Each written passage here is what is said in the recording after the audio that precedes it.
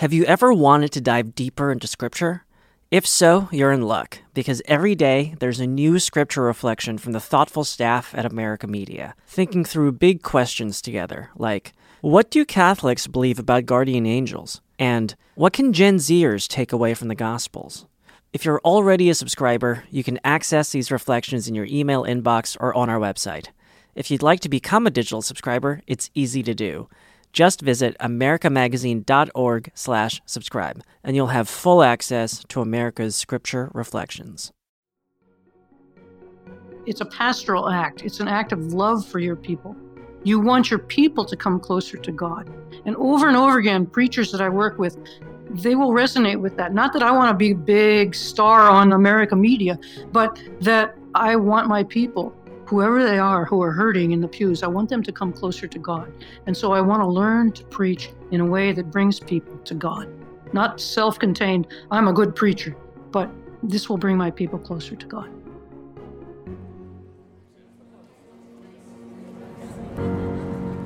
Welcome to Preach, a podcast from America Media on the art of Catholic preaching. I'm your host, Ricardo da Silva, a Jesuit priest from South Africa, associate editor at America Media, and also an associate pastor at the Church of St. Francis Xavier in New York City. In each episode, we take you into the minds and hearts of some of the finest preachers in the Catholic Church. We listen to their homilies, learn what makes them great, and draw inspiration to keep preaching the good news. On Preach this week, we welcome Carla Bellinger. Dr. Bellinger is the founding executive director of the Institute for Homiletics at the University of Dallas and former associate director of the Martin Program for Homiletics at the University of Notre Dame. She is also the current president of the Catholic Association of Teachers of Homiletics.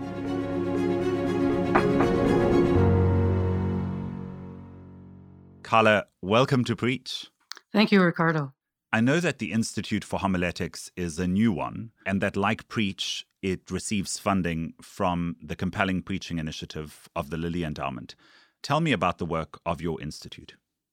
Well, our institute was founded when I started about 2.5 years ago. Some very generous donors from the Diocese of Dallas, lay-driven, said we need better preaching in the Catholic Church. For the Lilly Grant, our project is directed toward compelling preaching for young Catholics, all the way from school age, all the way through young adult and family life. How do we create programming that helps preachers to better connect with that age group? Now, tell me a little bit about yourself. You're the author of 2 books on preaching, you're working on a third, and you're careful to make the distinction that you're a homiletician, not a homilist. What's this distinction? Right. A homilist is one who preaches a homily. A homiletician is someone who studies and teaches and works with homilists so that they can better connect the gospel with their people. So it sounds like preaching is a large part of your life, but it's not your entire life. You're also married. You converted to Catholicism when you were 21. You're a mother to 5 children, a granny to 9. I think you've just become a granny again. And you have an undergraduate degree in forestry and a doctorate in preaching. How does that all fit together?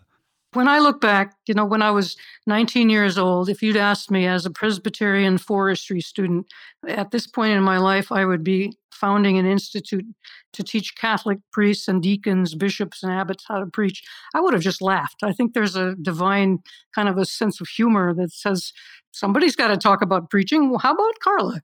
It's like, well, how about not? But yes, it's just been a little bit of a strange journey, but it's been a blessed one as well. God certainly laughs when we make plans. Right, exactly. As you know, we don't usually hear the full readings on Preach, but you're preaching on the second Sunday of Lent, Year B. Help us set the scene. What's the reading that you're focusing on? Well, when I coach preachers and they go all over the place with all kinds of readings, we try to help them to be an inch wide and a mile deep. And so I have chosen to focus on the Transfiguration, the gospel reading. And who did you write this homily for? I used to preach for the word.op.org, the Dominican online preaching site. And so I originally created that for the Dominican site, and now I'll offer it to you here at Preach.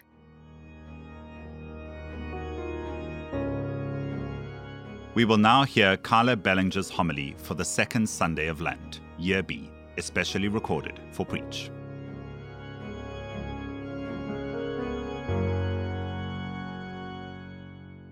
A few years ago, here in the Midwest, I was outside shoveling snow. It was a negative 2 degrees. It was cold. The snow was deep. The sky was blue. The late February sun was growing stronger. Sparkles glistened in the snow where the sun shone upon it. It was beautiful. After a drab and overcast winter, I felt like I was being bathed in light. And as I scooped the snow onto the snowbank, I thought about the Transfiguration. Jesus was bathed in light with a face shining like the sun. His clothes were dazzling, whiter than any Clorox bleach could bleach them. Maybe it was the brilliance of the snow. Maybe it was the brightness of the sun. I don't know which it was, but that word, dazzling, it just grabbed hold of me. What does it mean to be dazzled by God? What was so wonderful that all of the synoptic gospels tell the story of the Transfiguration? Then I started to think, where else have I seen dazzling brightness? I think of the shimmer of sunshine dancing on the water. I remember a mountaintop that glowed with the pink and gold of a sunset. Like Abraham in the desert, I have looked up at the radiance of the full moon and the glimmer of the stars. Those memories of beauty made me smile, and the shoveling grew easier. How about you? If you live in the northern U.S., winter can be drab and overcast, gloomy and gray, and suddenly snow. Bright and white, and then after a snowstorm, sunshine. Have you ever been bathed in light, dazzled, astounded, in awe? I looked up the word dazzling. The Greek word stilbo means to shine intensely, to dazzle, to be radiant, to glisten. It is only used once in the New Testament, and it comes here in today's story of the Transfiguration in Mark. The word dazzling is rare. In the English language, the word dazzling is also rare. Since the early 18th century, the use of the word dazzling has dropped. It was at a low point in the mid-1990s. The word dazzling was almost gone from the English language. Are we dazzled anymore? Becoming jaded and hard to impress? But then suddenly, at the turn of the millennium, dazzling white became an advertising slogan for the preferred tooth color of the American upper class. Dazzling white made a brief comeback. If you Google it, you find dazzling white tooth bleaching chemicals. But other than the straight, pearly white teeth that have become an American symbol of status, do we allow ourselves to be dazzled anymore? Is wonder still a thing? What about the wonder of the apostles? How long did Peter stare at the brilliance of Jesus? Pretty quickly, he looked away. He said, "Rabbi, let us make 3 tents." Scripture says that he hardly knew what to say. He was terrified. That radiance, it was too much, too bright, too intense, too dazzling. And even when I was in the midst of my shoveling, I had to come inside and get my sunglasses. Being bathed in light is glorious, but whoa, it can be too much, too bright, too intense, too dazzling. Today is the second Sunday of Lent. In the church, Lent is traditionally a time to focus on prayer. For 40 days, we ask the Holy Spirit to strengthen our interior life. But it doesn't begin with us. It is the living God who wants to spend time with us, just to be with us. The God of the universe, who is infinite, also wants to be the God who is intimate and close. God wants to dazzle us. But yes, we know we should pray more in Lent, but honestly, really, aren't we a little afraid to pray? I mean, to really pray? Are we afraid to allow God to overpower us? When Jesus draws close to us, do we look away? Like the apostles, are we terrified too? Sometimes it feels safer to stay on the surface of prayer, to remain in the drab of this life, to stay in the gloom. But Lent is a time to turn away from darkness. Lent is a time to turn toward the light. How do we do that? We can learn from the mystics. Look at the people who have experienced the close presence of God. Moses' face glowed with the glory of the great I Am when he came down from the mountain. The saints are painted with halos of light surrounding them. Each one of them is filled with the light of God. Radiance oozes out of them. Maybe Jesus always looked like that, but this was the only time that the apostles saw him as he really was. Maybe. St. Simeon, the new theologian, writes that those who walk as children of God are constantly surrounded by light. That is the cataphatic tradition of Christian mysticism. In line with the spirituality of St. Ignatius, the earth is shot full of the glory of God. Wherever we are, wherever we go, the Holy Spirit shouts out God's beauty, God's truth, God's goodness and dazzling presence. It is always here, if we have eyes to see it. You and me, we may not be great mystics. We might just be ordinary people. How can we allow God to dazzle us without looking away? In the book The Dawn Treader, C.S. Lewis describes a scene where the boat sails closer and closer to the foundation of the world of Narnia, and those eastern waters grow too bright, and the children are blinded by the brightness of the sun shining on those waters. Then they lean over the side of the boat. They begin to take little sips of water. The water tastes like light. Their eyes grow stronger. They are able to see the glory of their surroundings. Yes, the light of God is intense and bright and dazzling.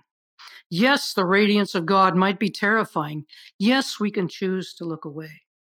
But if you and I are called to experience the beauty of God in prayer this Lent, we can take little sips throughout the day. For 10 seconds, let your rib cage swell with the joy of Jesus. For 20 seconds, sit in wonder like a child. For 30 seconds, glory in the created world that you see around you. That is prayer. The God of the universe wants to dazzle us. And like the children on the boat in the Narnia tales, we can grow accustomed to glory, take small sips, dwell in the dazzling light of God. Then, for all of Lent, like the apostles, tell no one. Let the glory of God shine on your inner life. Let the glory of God ready you for Easter. Then the joy of the resurrection will burst out in your dazzling, radiant smile. And with the whole church, we will shout out, "The Lord is risen." Dazzle us, O God, dazzle us this day.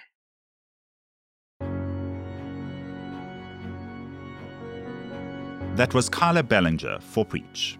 After the break, Carla and I will get into how preachers can immediately see improvements with a few changes to their preaching, and how they can open themselves to receiving important feedback from their congregation.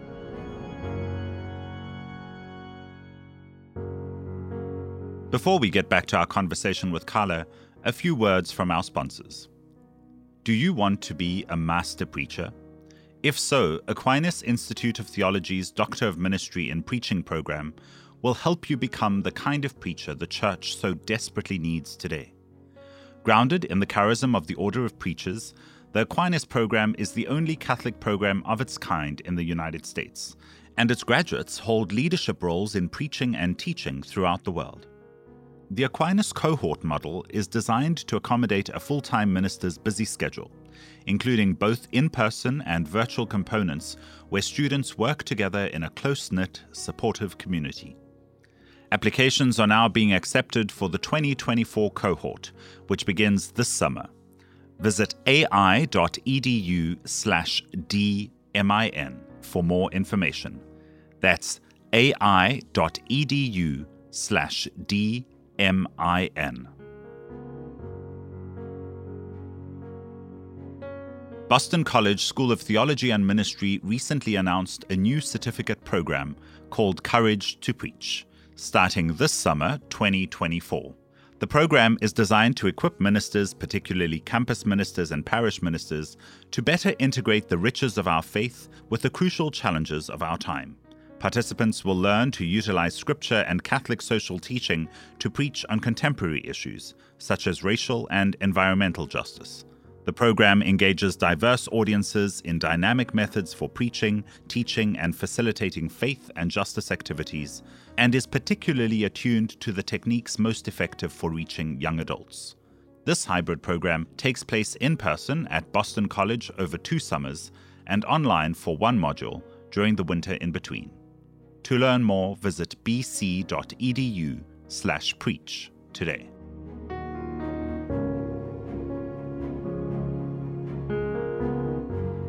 Now, back to our conversation with Carla.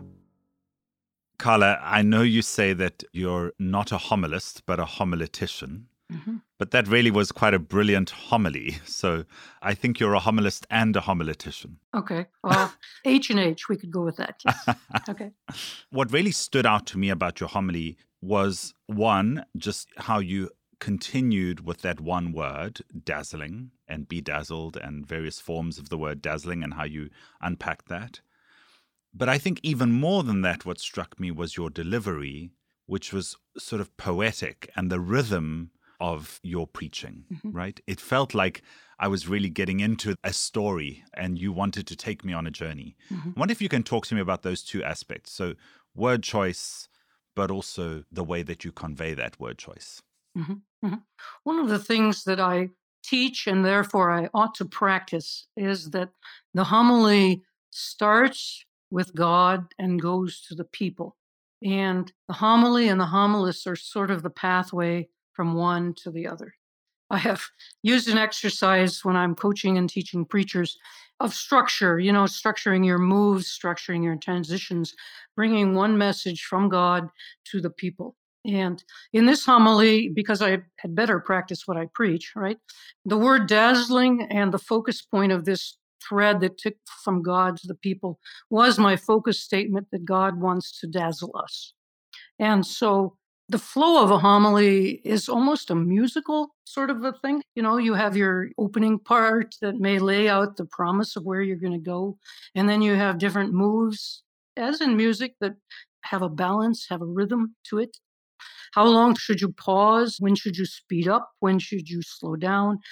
You can actually write stage directions. And when I work with preachers, I'll ask them, at what point do you want your speech to speed up? When do you need to slow down? Where do you put your pauses? So there is a musicality to delivery, but there's also something deeper than the musicality. The heart of the preacher, hopefully, will come through to the people. You talk about movement in a homily, right? Many homilies that I've heard tend to stay on one key or almost monotonous. How do you create this movement in your own preaching and also in the way that you teach preachers to get their homilies to move? Part of it is in structure. I just gave a winter retreat for about 45 preachers down in Florida. I know that's a hard life for those who are from Green Bay, Wisconsin. But we worked on structuring the homily. And our focus for this particular winter retreat was going deeper. They're almost done with their 2-year program. So how do we take what we've learned about the science of homiletics and move it into a deeper mode? And so we focused actually quite a bit on pause and silence. And how do you effectively use silence? Because one of the reasons you're saying that you keep getting the same tone going, very often the pace is such that a preacher doesn't stop and let people think about what he's saying. And so one of the things I shared with our preachers at our retreat was that you got to give the Holy Spirit a little bit of time to do some work. You're trying too hard. You go, go, go, go, go, go. And it's like, let it soak in. I gave a talk once and I used the analogy, effective preaching is like good butter sinking into warm toast. And not just in the homily, throughout the liturgy, right? Yes, exactly. Give us a minute or 2 after your homily to actually digest what you've said. Yes. And after the gospel also, before you get started. Yes. Give us a moment. Don't jump off of Jesus's words, Give us a minute. There's one other thing about your homily that I want to get into, which is you used literature, poetry, theology, right? But you found a way to weave it in a very light-handed kind of way that it didn't feel dense to me. Do you have tips for how you do that? In terms of weaving in other elements, essentially what a preacher needs is a life. Be reading, be studying, be listening to what music. are you saying? Get out of the church and go do things. Find out things. How do people live? Go sit with a mother with 5 kids for a half a day and see, what is this person going through? Speak to my life is what people are asking. Aside from, literature and poetry and theology, you also connect to the mystical tradition of the church. Mm-hmm. How did you come to that in your homily? It comes out of my interest in the mystics. I was raised a Presbyterian, and it was sort of through the mystics that I became a Catholic. What I see in homiletics is that 50 years ago, when the Vatican II said we need to learn to preach, people in the Catholic world turned to the Protestant homiletic tradition to pick up scripture and moral application. And for the first 50 years of the Catholic homiletic tradition, essentially education came from the Protestant world. And about 5 or 6 years ago, I wrote a paper called The Mysticism of the Homiletic Encounter, and asked the Protestant world if perhaps we shouldn't shift and maybe they could learn from the Catholic world, because we are the church of the mystics and the church of sacramentality, the church of saints and martyrs and contemplatives. And our homily sits integral to the liturgy, which is an event of prayer. And so instead of pulling out to do the homily like an academic exercise or a performance of some sort, there is an integral part of the homily that can draw on the liturgy, the words of the liturgy, and the words of our tradition. And so I think our people are hungry for an experience of God. And therefore, our homiletics can draw from this rich tradition to offer people ways to grow closer to God. So give me a sense, how can our preaching benefit more from the mystical tradition of the church? Well, very often we stay up in the head and, exegete the scriptures and give an application. But there are words and images. For instance, Teresa of Avila, a burning arrow hits her heart. There are ways of speaking about God's presence, that God is here. We can pick up some of the rich imagery, especially from the mystics who have experienced God, and offer them to our people. So in your homily, when you go out into the snow and you connect this dazzling from the scriptures with what you see, and then you kind of exegete that, right? You go through that motion as opposed to what does it mean exactly in the scriptures and what is happening here and what is the context of the people. It's like, well, in the scriptures it happens, it's also happening in my life and what's happening in my life. Mm-hmm. Is that what you're saying? Yes. Many folks have some sense of God being present in their life, but they don't necessarily have ever had anyone put the words to that. Mm-hmm. For a Jesuit, this is a very Ignatian kind of a spirituality, that we are naming the grace that God has already done in their life. Mm. They may already have the experience, but somehow the homily needs to name that experience as one of God. Mysticism is a sense that God is here and God is present and God is real. And very often we don't give God as real. We get kind of ideas about God, not that God is here, right here in our midst. And if I can add something else from the mystical tradition, which you did so well in your homily, right? It's really building in silence. So take 10 seconds to do this. Take 20 seconds to do this. Take 30 seconds to do that. And then you peppered it with pauses as you were delivering it. I think that was really helpful. We could go on and on about your homily, but I really want us to take advantage of our time because you're a laywoman teaching mainly ordained preachers how to preach. And I want to focus on that so that we can get as much wisdom from you on this show as possible. One of the key things that your institute is helping people with is to really reflect on their homily, right? And to evaluate their preaching and to involve others in that evaluation. Yes. How can we as preachers become better at evaluating ourselves and being evaluated? I would say the hardest part of evaluation is watching yourself on a video.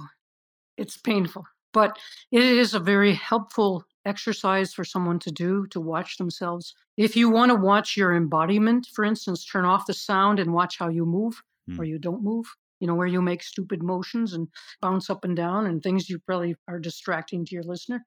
Another thing that helps in self-evaluation is to read your homily as fast as you can. And I would just give you this tip for, this upcoming homily. If you're a manuscript preacher, read it as fast as you can and see where you get stuck. And where you get stuck means you need to edit. As you listen to yourself preach, you can find out, especially at a rapid pace, you're not going to preach it at a rapid pace, but there are words that you're using that are not words ordinary people use, salvation and things like that. But also evaluate yourself in terms of, what am I wanting to get through to my people? Why would I want to get better at my preaching? And our premise in our program is that preaching for Encounter means it's a pastoral act. It's an act of love for your people. You want your people to come closer to God. And over again, preachers that I work with, they will resonate with that. Not that I want to be a big star on America media, but that I want my people, whoever they are, who are hurting in the pews, I want them to come closer to God. And so I want to learn to preach in a way that brings people to God. Not self-contained, I'm a good preacher, but this will bring my people closer to God. I think one of the hang-ups for preachers in terms of evaluating homilies, and I've heard this from priests, it's like, hey, I'm not that bad. And so when we're evaluating our preaching or getting feedback on our preaching, we're hearing it as an accusation all the time. Right? How can I move into the space that you've set up for us, which is, how can I become a preacher that brings people closer to God? Yes. Then I think we can make that bridge. Mm-hmm. Do you have a sense from your years training preachers how we can better hear criticism? Well, it's not easy to take criticism. And young preachers have told me, I got plenty of evaluation in seminary. Please don't make me do this again. It's hard to hear criticism, and I would not necessarily call it criticism, because feedback comes in affirmation and evaluation and in coaching. I mean, there are 3 kinds of feedback. So we do work on that right away, so that when you're working with your peer group, it isn't just a critique, but it's an affirmation, and it's a here's what I see, which is evaluation. And it's also coaching. Here's how you could move forward, or here's some things you could try to move forward with this. I've heard you say the pulpit can be a hard sell, that it's easy to criticize what's happening from the pulpit, but it's really difficult to hold an audience captive for 10 minutes or for 15 minutes. Mm-hmm. Why do you say that?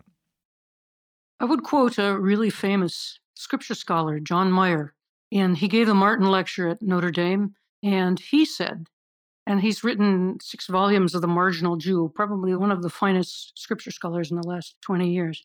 He said, preaching is purgatory. And I thought, what does he mean by that? He started, I believe, in New York City. And John Meyer said every time he changed congregations, he had to learn, how did the people hear? How did the people hear me? And he said it's also an extremely vulnerable moment when you are standing up in front of people and they're all looking at you. And whether you're prepared or unprepared, it's a very vulnerable moment. So he, in speaking of the difficulty of preaching, he was trying to speak to his people and found out that no matter what he did, he was inadequate to the task, because there was one other person whose life he could touch. And there were times that he felt like he hadn't touched anybody's life. So it's preaching. I have great sympathy for those preachers I work with, because it is not an easy thing to do. So what would you say then are the easiest fixes for us as preachers? What are the 3 things that I can do this week to improve my homily? And then maybe a few longer term fixes, that we can work on over time. I would say number 1 is make one point. That's old advice, but it's rare when I see it in practice. Make only one point. Have a focus statement. Make God the focus of that statement. My focus statement for this is, God wants to dazzle us. The second one would be simplify. Very often preaching is too complex. It's an oral process. You're writing it for the ear. So both simplify the language, simplify the structure, and don't assume we're stupid. Not that kind of simplify.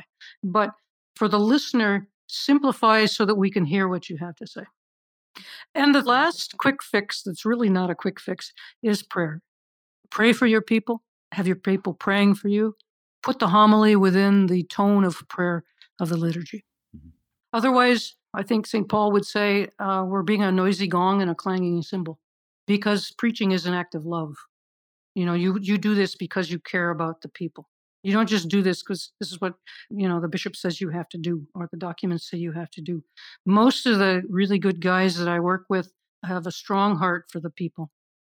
You can have a lousy homily structurally, scientifically, but if you're a man of prayer and you say one time that God is here with us and pause, if that's all you can say, sit down and be quiet, But the spirituality of the preacher actually oozes out of him more perhaps than he even realizes, or the lack of spirituality also oozes out.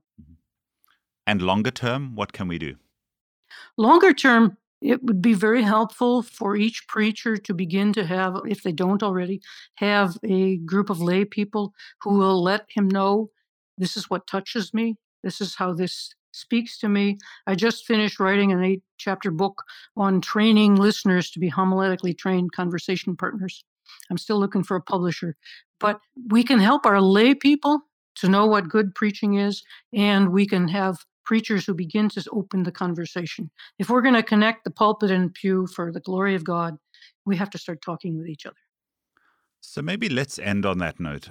How can I, as a preacher, listen more effectively to the members of my congregation, but also create the environment where my congregation feels open to sharing their thoughts with me about my preaching? Well, first, we have to acknowledge that in most parishes, there's a power imbalance, that most parishioners will not just come up to you and say, Father, in your second move today, I thought that perhaps you could have used a little longer. That's not going to happen, right? Especially in a immigrant parish or in a parish where people don't have a lot of money. They don't expect Father to be listening to them. There's just a sort of a power divide. So it always has to come from the preacher. When somebody says, good homily, Father, it'll floor them. If you ask, what did you like about it? They'll go, So to start to have a feedback system in place, it has to start with the preacher. I did a study of catechetical leaders in 2013 or 14, and they especially said that. We who work in the parish, we'd love to give Father feedback, but he's in part charge of my paycheck. So the person who is preaching can ask for people's input, but they also have to be very careful that if they ask for feedback, that they also receive that feedback. People on both sides get burned by feedback. I don't know, how it is. I try to give my husband feedback, and boy, feedback is my thing. And it's like, how do I give him feedback? So feedback is just a tricky kind of a thing. We hear what we want to hear, right? Mm-hmm. Yes. It's just like what happens from the pulpit. Yes. Well, Carla, it has been great to talk to you. You have given us so many very clear tips. I'm going to put some of those into practice. I'll be sure to let you know how they're going. Good. And perhaps we'll have you again on Preach. Thank you. I'd like that very much.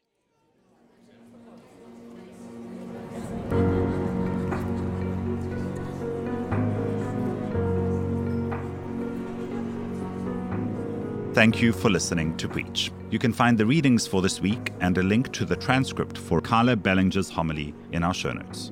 This podcast is made possible by the generous support of the Compelling Preaching Initiative, a project of Lilly Endowment, Inc. Preach is produced by me and Maggie Van Dorn, with production assistance from Kevin Christopher Robles.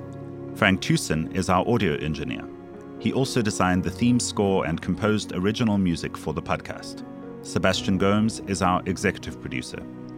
If you've heard a great homily recently or know a great preacher you'd like to recommend for this podcast, we'd love to hear from you. Just click the link in the show notes. You can also follow me on X and Instagram at RickDSSJ. That's RickDSSJ. And before you go, did you know that American Media can deliver a new scripture reflection to your inbox every day? If you're already a digital subscriber, they're probably in your inbox. If not, become a digital subscriber today for just $5.99 a month. It's the best way to support our work here on Preach, and a real gift to you this Lent. Just visit the link in our show notes. Also, if you have some time, please leave us a 5-star review on Apple Podcasts or wherever you listen to Preach. For American Media, I'm Ricardo De Silva. Until next time, keep preaching the good news.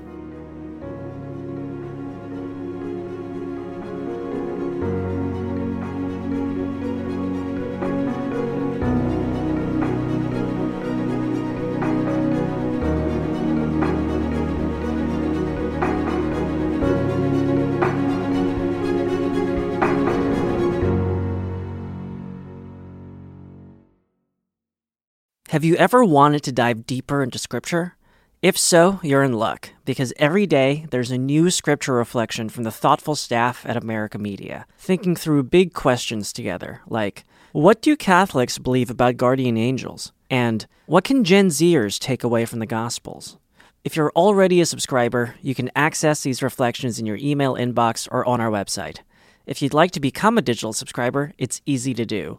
Just visit americamagazine.org/subscribe, and you'll have full access to America's Scripture reflections.